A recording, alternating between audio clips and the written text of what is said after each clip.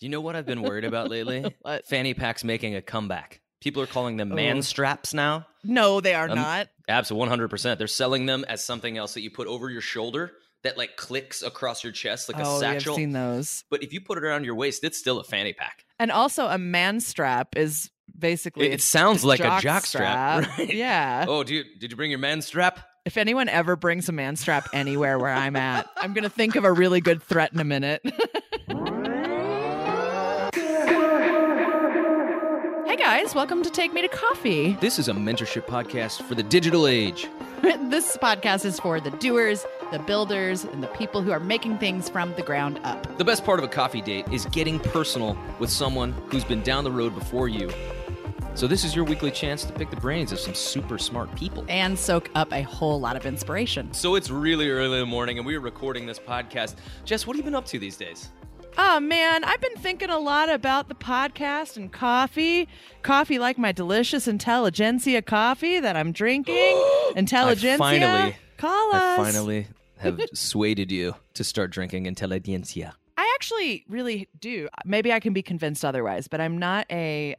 Coffee snob? No, I'm a coffee snob for sure, unfortunately. Okay. But like I don't, tried and true through thick and thin stick with one coffee because I like everybody's coffee. Right. I hear that about you. I heard that you're a equal opportunity coffee lover. There's so much innuendo. It's so everybody gross. else There's is so going to be like, much why are weird they innuendo. laughing at this? What are you giggling at? Hey, listen, if you want to know what we're actually giggling about, there's a lot of nonverbal cues that we've got going on here between the three of us, our producer and me and Jess. Get on over to Patreon, subscribe to that, be a part of the game. You want to be a part of something? Be a part of our Patreon. I definitely thought so you can said see us make faces at each other. I thought you said pee a part of the game. I might have said that. I don't know what's happening right now. It's early. Andrew, you get to come home soon. Oh my God, it's 4.5 sweet months. The countdown has begun. That must be weird. You've had a job. For those of you who are not in theater and are listening, what? You've had a job, period. You've had a job. It sounded like a huge question mark at the end of that. Fuck. I didn't finish my sentence. Yeah, no, clearly. But also, that's true. That for those of you who aren't in theater, having a job like Andrew's job in Hamilton that's like really long term is very, very rare. Like very rare. It's a unicorn. Yeah, very fortunate. How are you feeling coming back to the city and out of that sweet Hamilton gig? I'm actually like really, really excited. I'm excited for new adventures. Like I'm the kind of person who, if I'm in something too long, I get really bored. And Hamilton's amazing because, it's one of those jobs that I can listen to it every night and hear new things. And I'm like, God, that's nice. It's so genius. It keeps opening itself up to me. And I'm like, in different ways, I go, God, this is really good. Something that I keep discovering new things in it. To me, that means it's absolutely borderline genius. It's like really, really special. Part of me actually coming home is I'm excited to start a new adventure. Yeah. I'm looking forward to getting back out and auditioning because that's my favorite part of the job is actually auditioning. Yeah. I love to put work in. I was raised on a farm. Like I love to get up in the morning. I love to milk the cows. Not that I do that anymore at all because I'm just, where are the cows on the 30th floor of in this apartment building? Can someone tell us that? Just tweet us. Where are the cows? Where have all the cows gone? What a vowel modulation. Where all the cowboys have gone? You remember that stupid song from the 90s? See what I do. see? Tripping That's you a up. good song. Tripping you up. You gotta be up early to catch this guy. You gotta be up early. I'm so tired. Anyway, I was gonna say we were talking the other day outside of the podcast about like the challenges of being in a career in the theater and where you're kind of just some of your fate is up to the whim of other folks. Like I was in rehearsal yesterday doing notes and got a text randomly asking if I was in town in September for a festival for a play. You know what I mean? Like that's how quickly something can happen. And so for both of us, we were talking about like the nice thing about this podcast, right? Is that it's a way for us to make something that's ours, that's always going to be there, that is consistent, that is dependent only on our hard work and hustle, not someone else saying like, yep, you got the job or you don't, or you have this great cushy job for a year and a half and then it's gone because we're closing the city. So anyway, I was just interested to have a little more of that chat here on this podcast intro this morning. Yeah. And like I said, I'm very fortunate to have this job, but of course, the grass is always greener at this point. You go into a gig and you're excited about it. The first year is awesome. And then they're like, hey, do you want to come back for a second year? Fortunately enough, you've been asked to come back for another year. And they're like, oh, we don't want to replace you because you're terrible.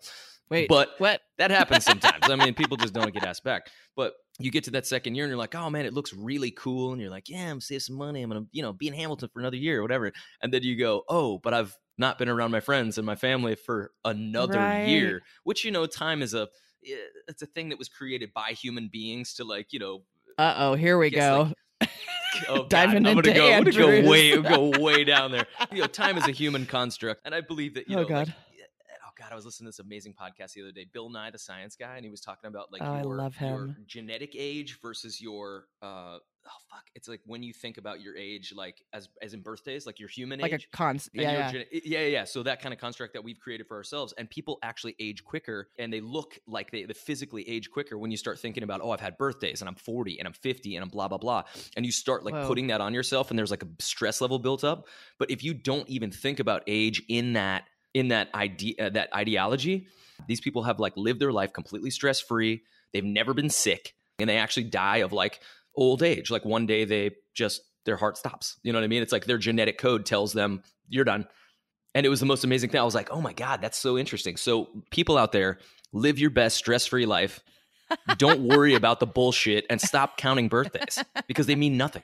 I feel like I'm like on a quest. Well, I'm generally a stress-free person, or mostly stress-free, because I think you always have stress. But like I don't really clock stress too much. But actually, just to wind back to the podcast topic, I'm having this interesting journey, and it has a lot to do with the episode that we're going to have today. Like with the podcast, right? The idea is, we'll make this thing that like takes care of sort of like the underneath of our careers, right? So we'll always have something fun to do, all the things I already said. But like what we're finding, right, is when you're working and you're successful, like even this great podcast has a great brand and lots of opportunities, is really hard to manage. We're like finding out what it's like to try to corral 3 schedules of 3 really busy people plus our guests. We're trying to make content calendars on top of our other jobs. We're trying to, do all of this other stuff. And I think in this day and age, like the lure of being an entrepreneur as an artist is strong because it's easier than it's ever been. Yeah. But it's always, every time I think like, this is the smart thing to do, this is going to make it easier.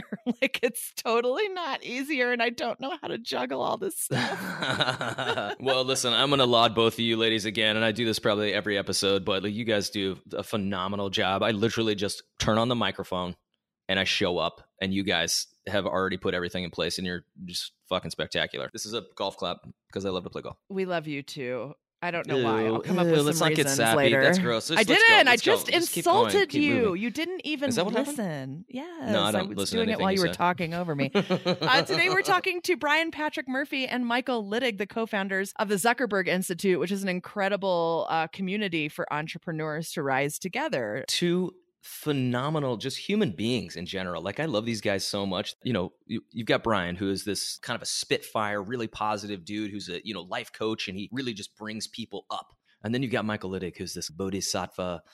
He lets it all come to him, and it's this most amazing thing. He lets it all just kind of wash over him and then takes it in, and then you don't know what he's actually thinking sometimes. Like it's this wonderful kind of a demeanor that he has, and you'll find out, like, again, if you're on Patreon, you'll see his face a little bit, but you can kind of see that it all kind of washes over him, and then he ingests it, digests it, and then comes out with this beautiful kind of like languid thought process that's so brilliant and beautiful. And it like makes me so happy to talk to this guy because I'm interested in every single part of the conversation. And the unfair thing about it all is that they are also both have started $1 million businesses and sold businesses, and now are co-founding this business with Randy Zuckerberg, who's Mark Zuckerberg's sister. But more importantly, Randy Zuckerberg, who invented Facebook Live, who is the CEO and founder of Zuckerberg Media, right? To be able to talk to them on our podcast and help get their wisdom, their strategies, their advice, and also like their insecurities and their worries right along with us out on this podcast for everybody is, it was a really good conversation. I feel like I've listened to it a couple of times since. Also, Michael's on an episode of The Startup Story that just came out. So definitely check that out. He's actually telling like his entire narrative and journey as an artist and entrepreneur. So super cool. You should listen to it. I'm into that. I'm into these guys. Like these dudes are just like, they're good folks. And I've known them for a bunch of years, like kind of independently of one another. And then now that it's funny how the universe kind of like paves a path for you to find the people that you're supposed to be around. Like for us, it was college, it was this thing. And we, didn't like each other at first. And then all of a sudden you're like, oh God, you guys are you're compatible and you're meant to be together. Like in some form or fashion, forever. you're supposed to be, you're supposed to like, kind of parallel each other throughout this existence, and you push each other in a certain way. And that's kind of what this dynamic duo is that they're two completely different personalities, but they blend so brilliantly with one another. And they're smart. It's brilliant. All I'm saying is I want to love someone the way that Brian Patrick Murphy and Michael Littig love each other someday. It's so special. It's such a special relationship. I can't really say any more about it. Like, let's get to the episode because these guys are just genius. Awesome. This is our episode of Take Me to Coffee with Brian Patrick Murphy and Michael Littig, the co-founders of the Zuckerberg Institute. And don't forget to head over to Twitter, follow TM2C Podcast to leave us a video ask for Brian and Michael. We'll get it answered for you even after the episode. Here we go.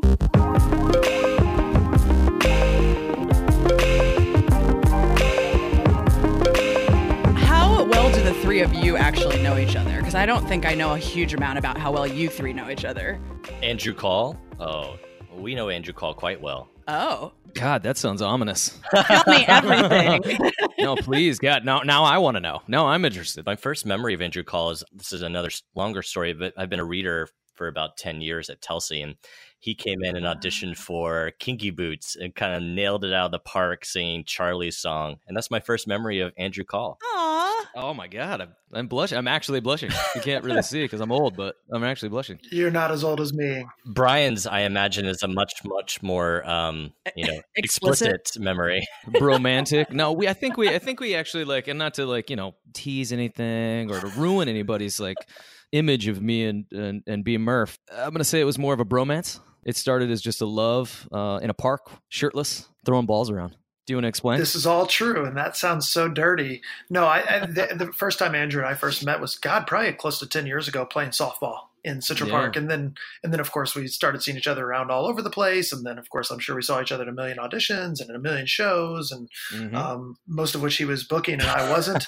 And but he was always really we were always very friendly with each other. Of course. No, I love Andrew. When you find another Southerner, you really come from a place and you find yourself in New York City. It is it's difficult at first to find like a community, but we found it. And now 10 years later, I look at you every 5 years and I see you and I go, God, he's still so handsome. How does he do it? I was thinking this morning about how like you and Michael remind me a little bit of Andrew and I in your friendship and your the ways you compliment each other, which is a terrifying thing to think about. How did you two honestly. meet? How did you and Mr. Call meet? Go flip the script. Okay, flip the script. We're going to get interviewed now. Okay. When I was 17, my grandparents lived in Northwest Arkansas and they did theater. I grew up with them doing theater.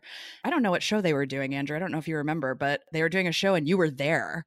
And my grandma had been introduced to you and was like, oh, you should meet this guy. He's going to the same college as you. Do you remember that? I have no idea what you're talking about. That's amazing. Right there encapsulates our friendship.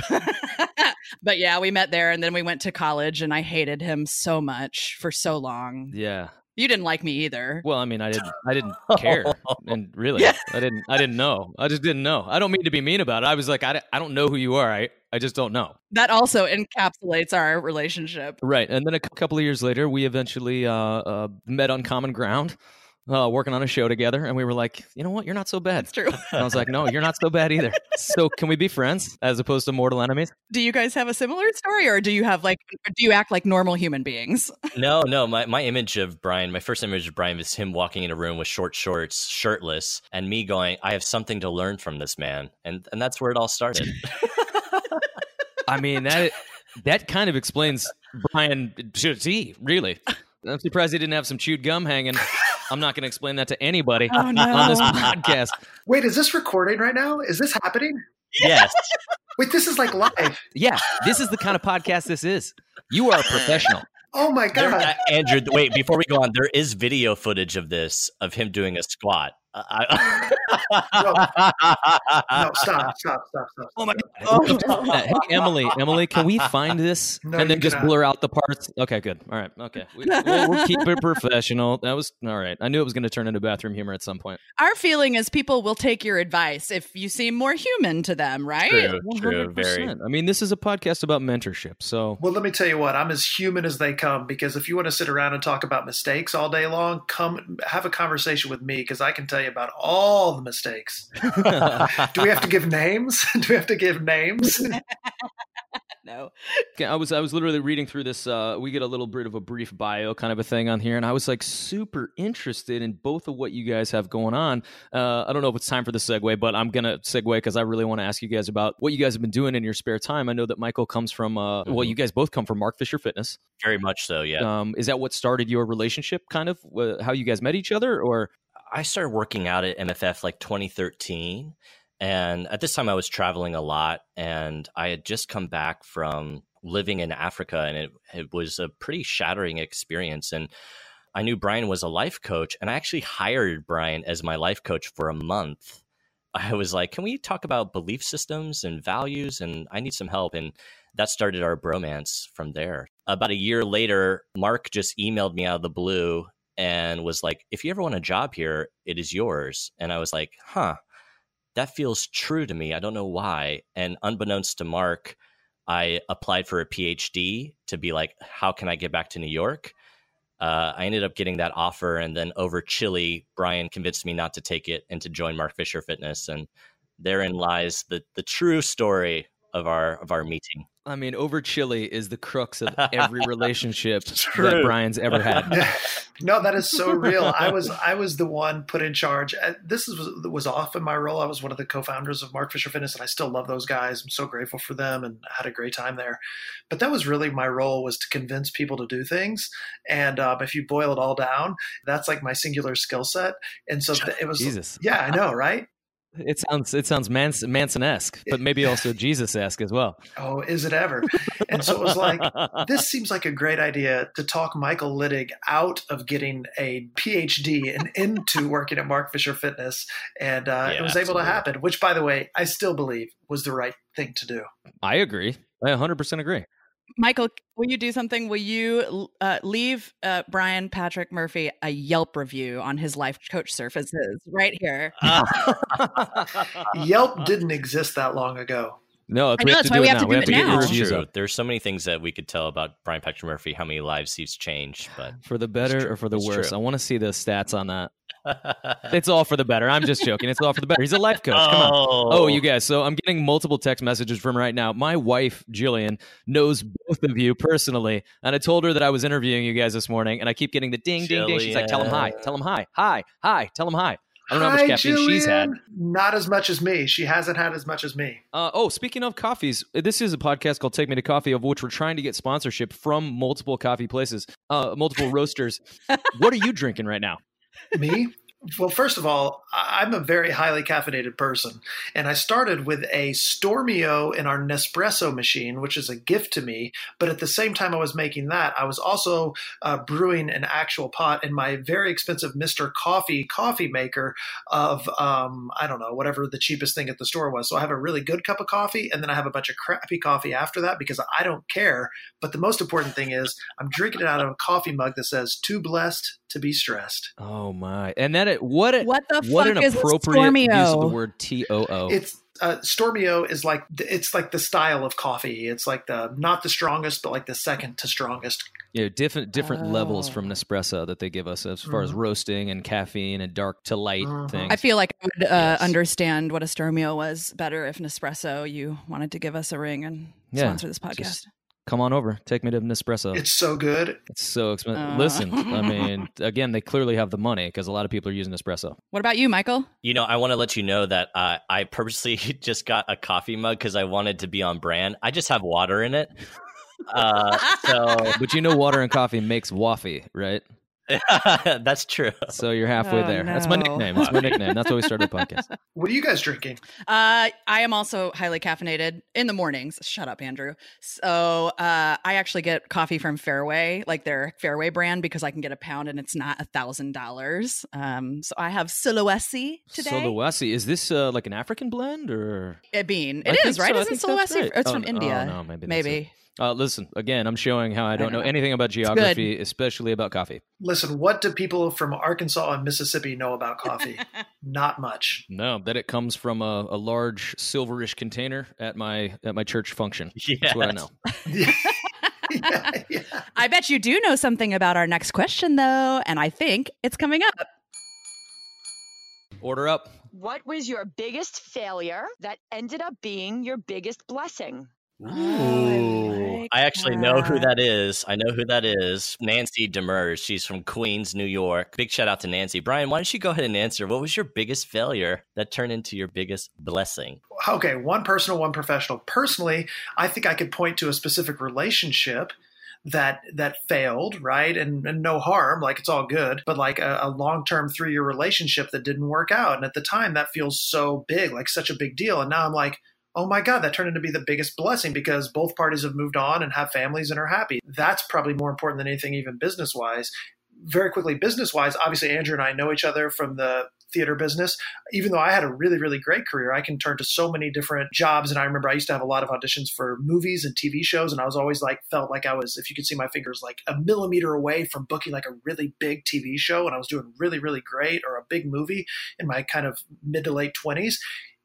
I'm now so glad I'm 40 years old. I'm so glad that didn't happen because to the people that knew me then, would not have handled that well. I would have been in a ditch somewhere, and I'm not even trying to be funny about that. Like I was not stable or mature enough probably to handle that kind of success at the time, and probably even on a theater scale, if it would have been even more than it was. So I'm grateful for that now, that those failures in my acting career have turned into a huge blessing. Yeah. Did it take you a long time to find that peace with it or that benefit to it? Yeah. I was at age 33. I think I learned it at age 33. Like right about the time I met my wife, and I went 5 years and didn't touch a sip of booze. And I used to like drink a lot, and just love to go out and have a great time. Not that there's anything wrong with that. It was awesome. But like all of a sudden I was like, oh my God, I got to pull my stuff together. It was right when we opened Mark Fisher Fitness and right when I met my wife. It just all kind of started to really turn around. I mean, I was always a nice person and worked hard and all those things. But yeah, that's when it all started to turn around. I was like, oh man, this is what it is. But being able to reconcile all those things in your Jesus year, that's 33 for everybody who doesn't know,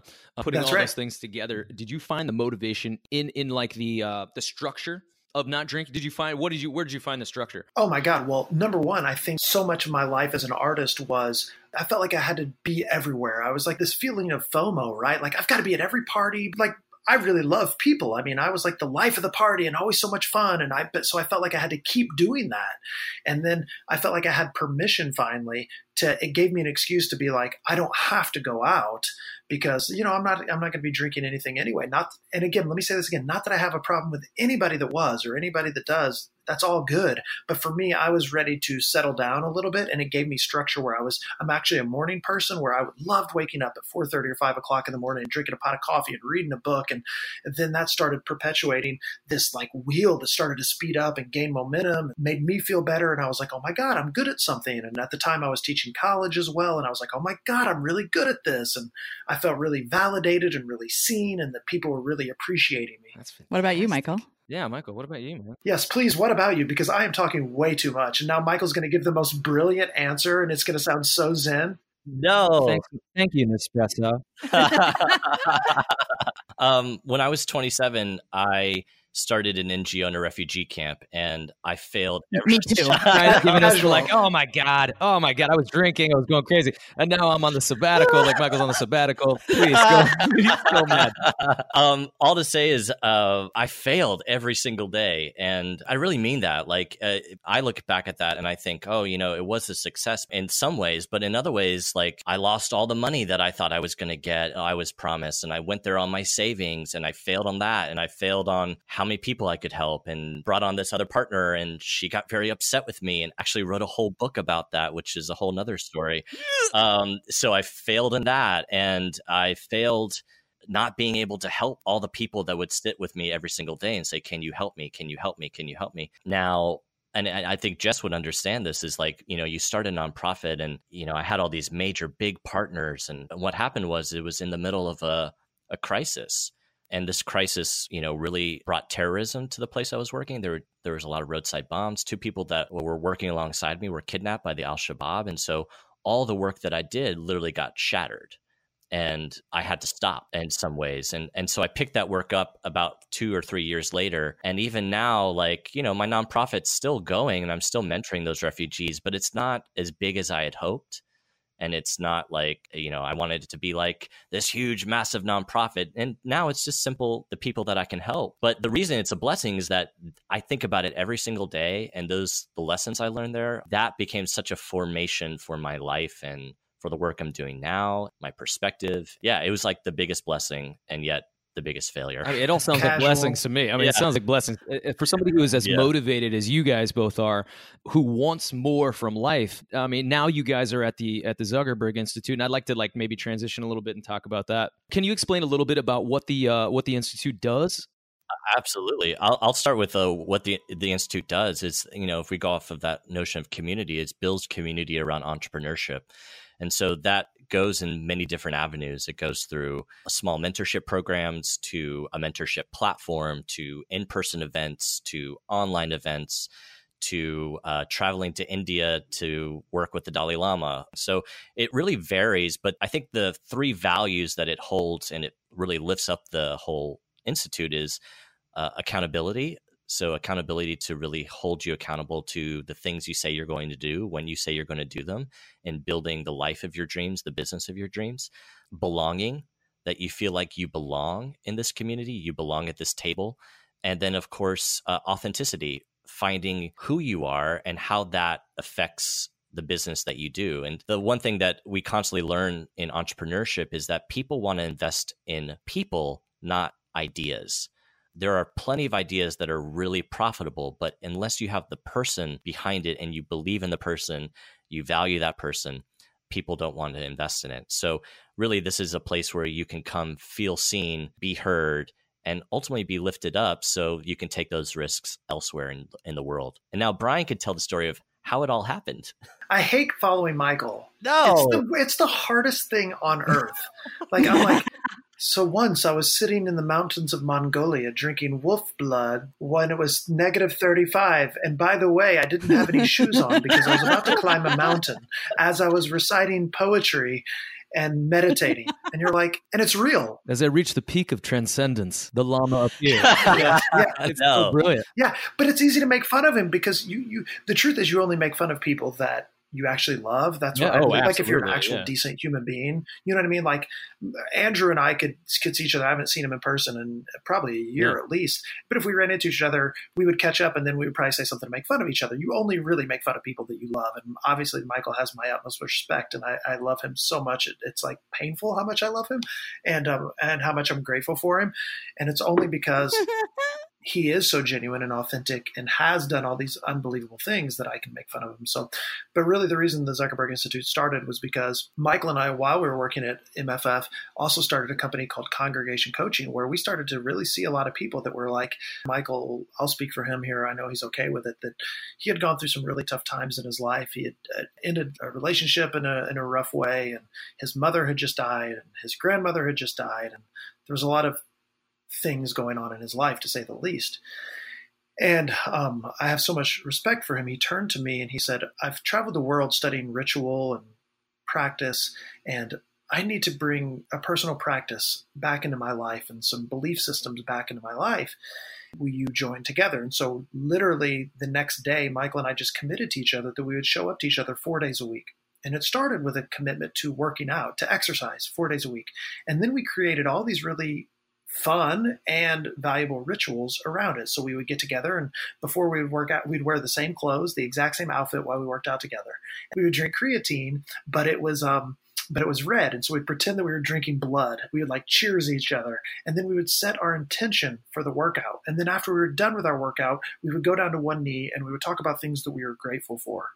And that's literally the foundation of what started Congregation Coaching, where we started working with a lot of artists, helping them transition and helping them take their careers further. And then Randy Zuckerberg, she saw the work we were doing and basically said, we should start a business together because I believe that we can change the world one entrepreneur at a time, which is the ultimate mission of the Zuckerberg Institute. I mean, no one was reading off a script. This is how Michael and Brian, both of you, I think Brian plays down how eloquent he is. It's just in a different way than Michael. It's part of his brand. He's like, I'm not smart. And then he's like, bam. And you're like, you sneaky Pete.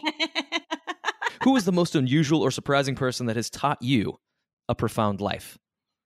Michael, go. Not to put you on the spot. There are so many people that I could name. So I'm just going to go to the first one that just pops in my mind. And Brian knows I always mention my teacher, Guru Kaul, in India, because he's someone who I've never met a true master teacher in the way he is a master teacher. I always tell this story, and it's just to kind of give you some background on him. I'm part of a theater company called Theater Me Too. We have been running a program in South India since 2010, and Guru Kaul has been a master teacher with us for a long time. He is a guru of a martial art tradition. His father was a guru. His father's father was a guru. And this is the oldest martial art in the world. And there are two kind of main things he taught me. One was the power of a personal practice and how that can allow your mind to start to calm down a little bit. But the second thing is the power of being a teacher, teaching without language, teaching by presence, teaching by action, and simply leading from that kind of stance. I mean, he's one of my greatest mentors because he's a man of few words, but when he speaks so eloquently about his purpose and what he does. So I would say he is perhaps the first person, there's many, but that pops in my mind. From your understanding, well, and maybe there might be a difference between East and West on this, but like what qualifies someone in that position to be able to like carry the label of guru? I don't think I know. Yeah, it's actually what I like about, people don't know this about India very much, is that that's a very codified system. That it's a system of a senior student has to be under the master for over 10 years. They have to go through a series of tests. And then they have to even live with the master for a long time. And that's part of the training. And then only then when the master feels like they are ready, they will get a guru. So there's a picture right now. You're not able to see it, but it's to my right is a friend of mine named John, who is Guru Kaul's senior student. He just became a guru about 3 years ago. Now, that doesn't mean he's like a guru as like we think in the world, right? He's like a master teacher, right? He's someone who has a responsibility, who shows up for his students, who has a spiritual calling and an actual practice. So does that make sense? Yeah. Yeah. It's amazing. What about you, Brian? I love this one. Like Michael, there's a lot of answers here, but I'm going to go with my dear, dear friend, Jerry Mitchell. Jerry and I are really close and have been close now for more than a decade. And when I first started, I'd known Jerry before we officially worked together on Legally Blonde, the musical. But there was something about, he was the first director in an audition that really was able to connect to me in a way to like challenge me to be myself, which was something that at age 28 or 29 that I couldn't fully accept even after studying acting for a decade. Like I never really got it. And when one day he's like, who is this character? Who are you playing? And there's like all these producers in the room and there's like 12 people behind a desk and I'm like nervous. And he like gets up behind the desk. He's a huge person. For those of you who don't know Jerry, he's like 6'4", and I'm not tiny. I mean, I'm 6'1", and he walks up to me. He's towering over me, and I'm at a final audition. And he's like, "Who are you?" And I was like, "My name is Brendan." You know, I'm like, I tell him the character's name. I've like done all my research on this character, all these things. And he's like, "No, who are you?" And I'm like trying to answer the question that I think is right. I'm trying to give the right answer. And finally, he stares me directly in the eyes, and I'm making eye contact right here. He goes, "No, you're Brian Patrick Murphy. Now do it." And I was like, oh. And then I did the scene, and the entire table started laughing. And I walked out of the room, and the producer came up to me and goes, "You got the job." And I was 29. I think I was 29 years old at the time. I remember thinking to myself, oh my God, I've never been able to understand that or to accept that. And that was the beginning of what I would say was a life-changing relationship of knowing Jerry, just being able to surround myself with somebody like him who leads by example. Mm-hmm. You know, just so full out, I know is his like cliche statement that he posts everywhere, but he truly is. And I have so much admiration for him for that. You can see the effects of that moment anytime you're around Brian Patrick Murphy. Truly, I mean it. It's like one of my favorite things about you is that you are unflinchingly Brian Patrick Murphy, and that serves you in business. It serves you in your personal relationships. Or at least from my perspective, I love people like that. Thank you. Yeah. And honestly, like I think when you're young, that's not an easy thing to accept, right? And then as finally somebody that you respect says, you're enough, you're awesome, you get to be you. And then when you finally accept that, you go, oh my God, life is so much easier. I mean, I don't know. What do you think about that, Andrew and Jessica?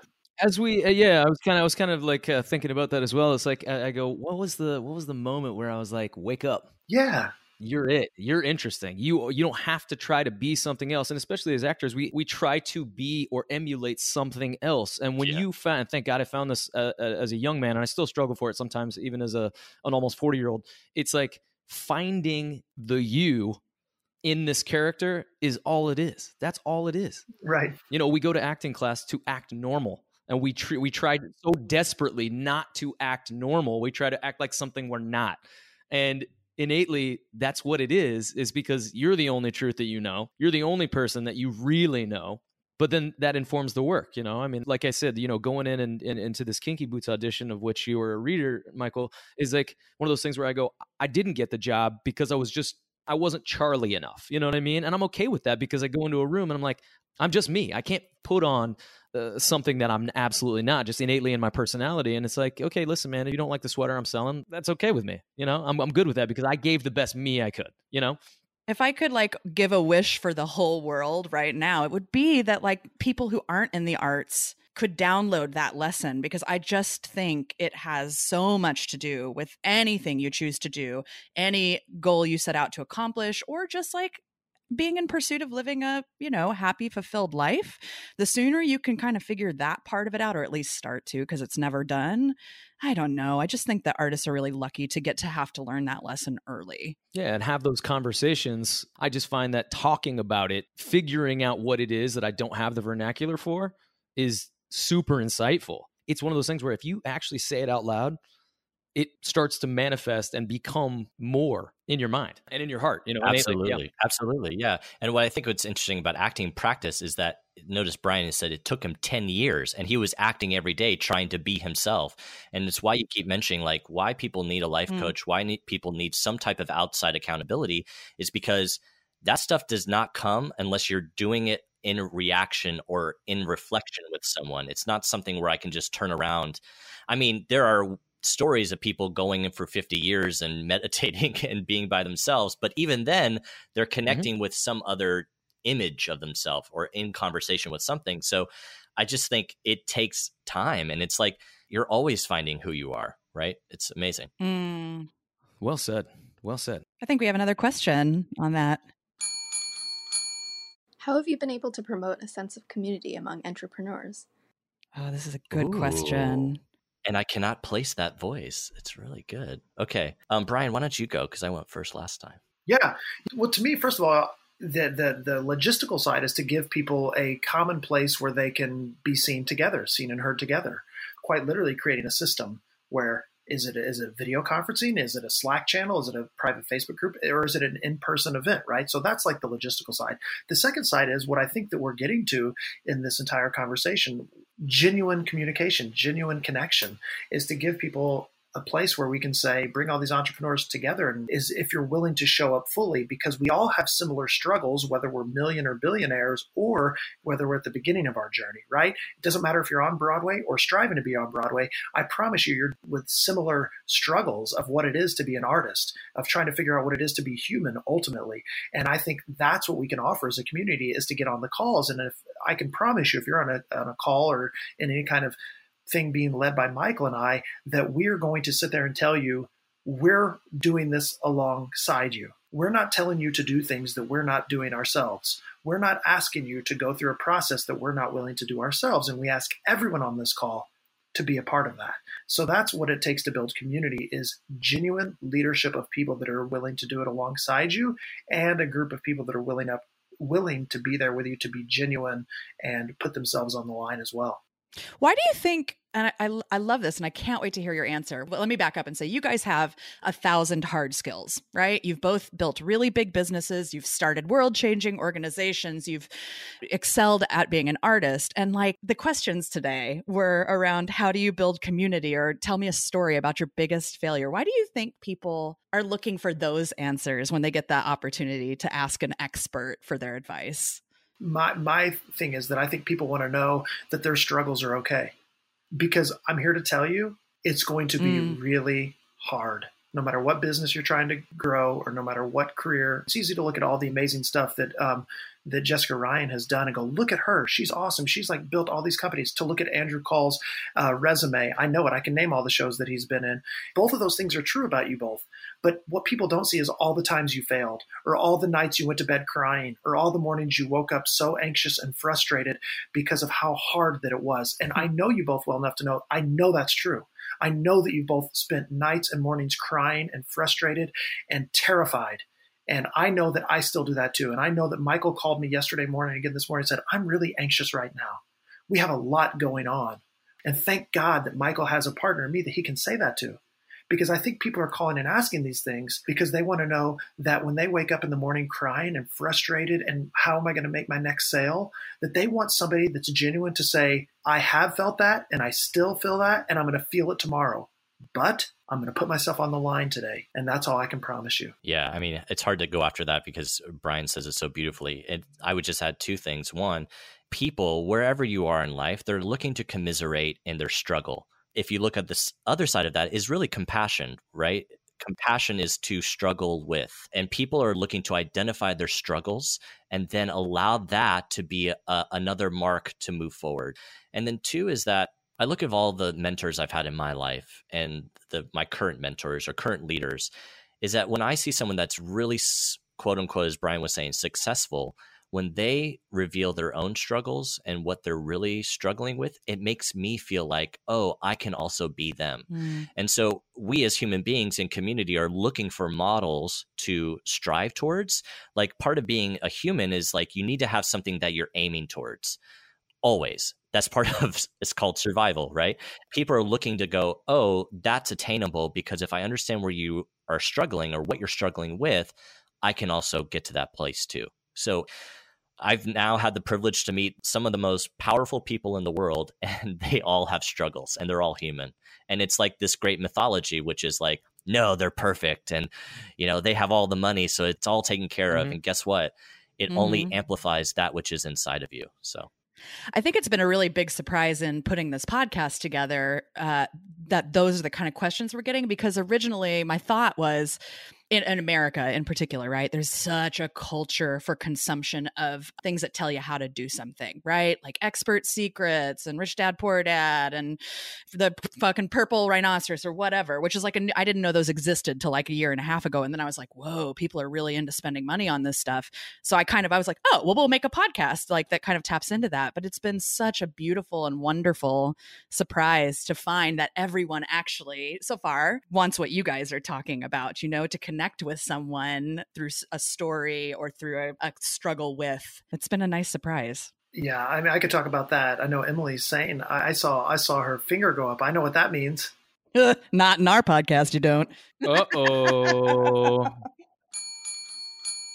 Hey, Brian, I'm a huge fan. Followed your modeling career since the 2000s. Saw you in Dog Sees God. Loved you in Giddy On Up with Laura Bell Bundy. What was your favorite thing about working with her? Oh. Is that Michael Liddick? That's a shocker. No, wait. I feel like I'm being trolled right now. Am I being trolled? We don't know. We just get the questions and deliver them to you. Wait, everybody's messing with me right now. Just tell me the truth.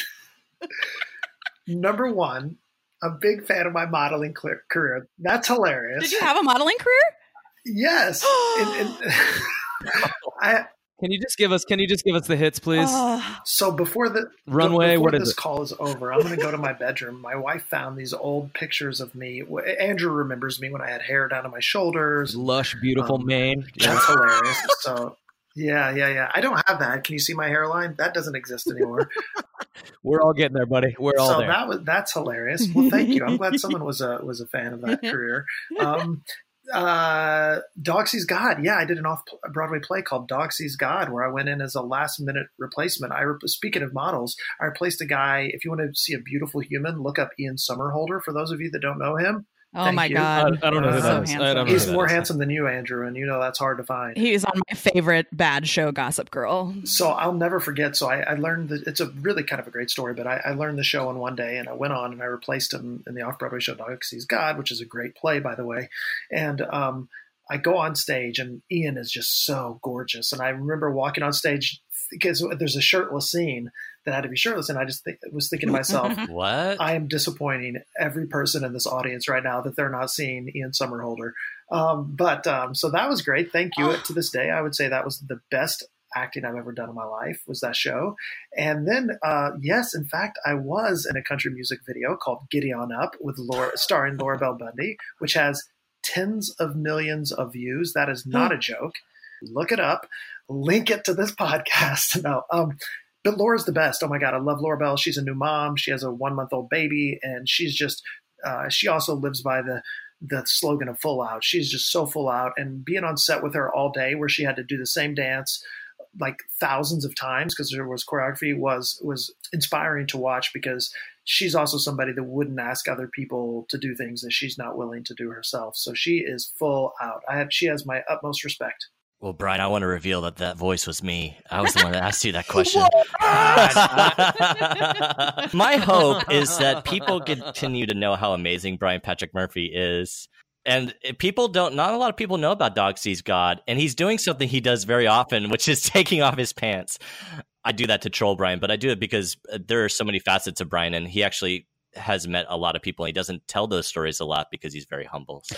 Well, I'm not trying to compliment you, and I'll deny I ever did this if you throw it back at me. But I think what you're doing at the Zuckerberg Institute is amazing. I guess maybe back on my original point about like not just trying to sell a hard skill. The thing that you guys talk about so often, right? That like doing all of this hard work and the mornings of crying and the stress is not worth it if you're not around and you're not taken care of. And what you guys do is really beautifully is combine access to like really smart folks and tools and tips to be able to help yourself stay healthy and all of the things that you guys do, which, you know, I just think that it's very smart and not something that profit obsessed culture, you know, is being addressed very well. Yeah, it's like being honest. I know Brian's going to talk about this, is like playing the long game, which is like, this takes time. Like building a business is 2, 3, 5 years of like really seeing some potential.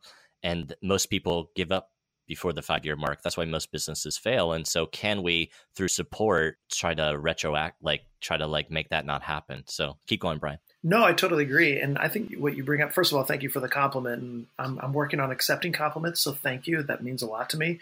That it is, you know, part of the challenge of running a business like this, which is a mentorship program, a coaching organization, whatever you want to call it, is trying to find the best way to ride the line of all soft skills versus all hard skills. Like, how do you do both, right? I really, and I think I hear you say that, I think we're doing a good job of that so far, is to say, for the people that just like want to know like how to evaluate your business, right? Well, give me a formula to evaluate your business. Like, yes, we have that. We can give you that. We can spend an hour. And I think that is so important. But at the same time, it doesn't matter if you have that. I promise everybody listening to this, you can have that and completely fail if you don't have a personal practice. And the best way to hold yourself to that personal practice is to have a supportive community to hold you accountable to that. So they go hand in hand. To me, it's not one without the other. I'm a very driven person. And if I didn't have Michael, I wouldn't accomplish 10% of what I can accomplish just by knowing that he's going to have a call with me all day, every day, and we're going to talk through the things that we're doing. I have to have them both. I have to have a list of things to do and then somebody to reflect them back to, and also somebody to go, okay, by the way, I did this thing, but I'm really freaking frustrated by it. And he can go, yep, that makes sense. You're frustrated. And sometimes it lasts 2 seconds, and sometimes we have to talk about it for 5 minutes, but then we move on, and it's okay. Versus it shutting me down completely. So they have to go together. And that's something I'm really proud of what we're doing. And I'm going to throw one more thought onto this, is I believe what Michael said about these genuine long-term relationships, that's what I'm more interested in. Obviously, with the name Randy Zuckerberg, with all that comes with, that's part of this organization, we could grow this business so much faster than we're doing it. We could put it out to the entire universe and have 10,000 people sign up for us immediately and be like, yes, let's count our money. And we had a great year. Or we could say, we're going to find one person at a time, one person that we're going to make a genuine connection with. And we're going to change that person's life. And if we don't, damn it, you know what we're at least going to do is be genuine to them and give them absolutely everything that we got. And to me, that's how I want to grow a business. I don't want to just sit and count my dollars. I think that'll come later if on the front end I make genuine connections with people and commit to actually helping them. And that's the kind of business I want to grow. And I think that speaks to your guys' personalities as well. You are people who are, it is the analogy. You are the oak. You know what I mean? You plant deep roots and you believe in that structure and you believe in accountability, but genuine accountability. And I think that's what's so special about you guys, especially in your friendships. Like even to me, like we don't see each other all that often, but when I do see you guys, it's like we never left. We pick up where we left off. And if you want to foster that kind of a community, that's why we get all those questions, because people are looking for accountability. They're looking for that validation. They're looking for genuine, especially in today's tech world where you can disappear. This is a place where you can actually have an idea and you can have that idea fostered and be exactly who you are. And I think that is just, it's really special. Yeah, Andrew, thank you so much for saying that. And I could say one of the things that we're constantly attempting to do is like get a megaphone, like, dear artists, this is for you too, right? Is that like, because what it comes down to is autonomy. It comes down to having agency. It comes down to saying, I want to go on the road less traveled. I want to go into a state of the unknown. And guess what? Artists do that. I mean, Andrew, you're about to face that. You're going to leave Hamilton one day and then you're going to be on another state of the unknown. And so who is the community you're surrounding yourself with beyond your Hamilton cast, which will start to dissipate, right? Is like, say, who are my core oaks? Who are the people that hold my values, that reflect them back at me and remind me that, yes, you're meant to be doing what you're doing. Keep going, keep going, keep going. If people at home are listening and they want to be a part of the Zuckerberg Institute and become a part of this incredible group of oaks, what do they do? Oh, I love that. Oaks. You can follow us at Zuckerberg Institute. That's on Instagram. We have our mentorship platform, which is free for the first month. It's only $10 a month. And on that, you can get on coaching calls once a week. There are tons of video courses, tons of audio courses, opportunities to connect with other entrepreneurs, ask questions. That's if you go to zuckerberginstitute.com, you can find it there. And then most importantly, and Brian and I say this all the time, email us, like schedule a call with us, even if you just need 15 minutes to talk something out and see how we can support you and serve you and help you. That's our number one value, is say, how can we be of support? How can we be of service? And you can find that link also on zuckerberginstitute.com. And we'll put all those links in the show notes as well. Absolutely. I think that's what's genius about you guys is you are so approachable. There's so much like familiarity because you do have faults. And it's so genius. And I sit here and I'm just kind of mesmerized. I haven't said anything in the last like 20 minutes because I'm like, I love you dudes. Like I'm so enamored with everything that you're saying because it's like, oh my God, this is what people need. This is so, it's so simple. It's structure. You know what I mean? It's like I grew up playing sports and it's like all of these things. It's a daily practice. It's structure. It's being with a family. You know what I mean? And like fostering those things. And I love that idea from the mindset of we are a community and we can continue to be a community. Human beings are not meant to be alone.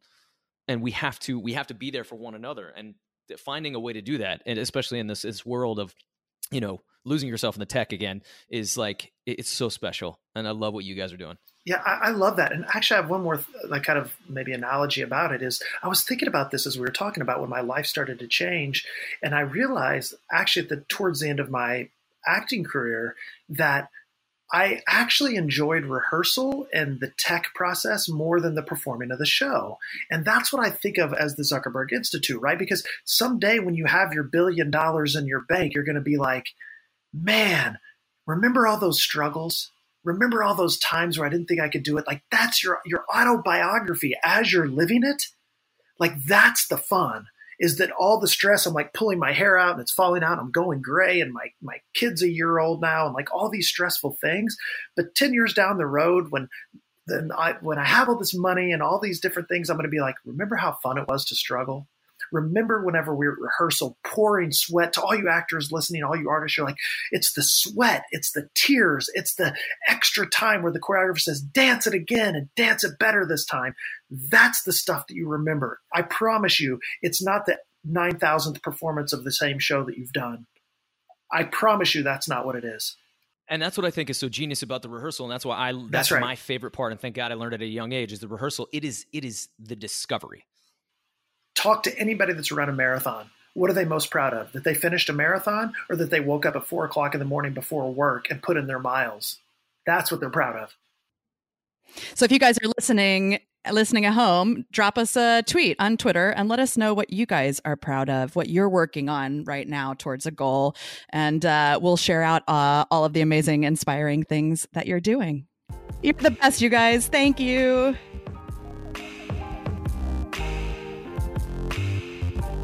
I am so obsessed with those guys, Andrew.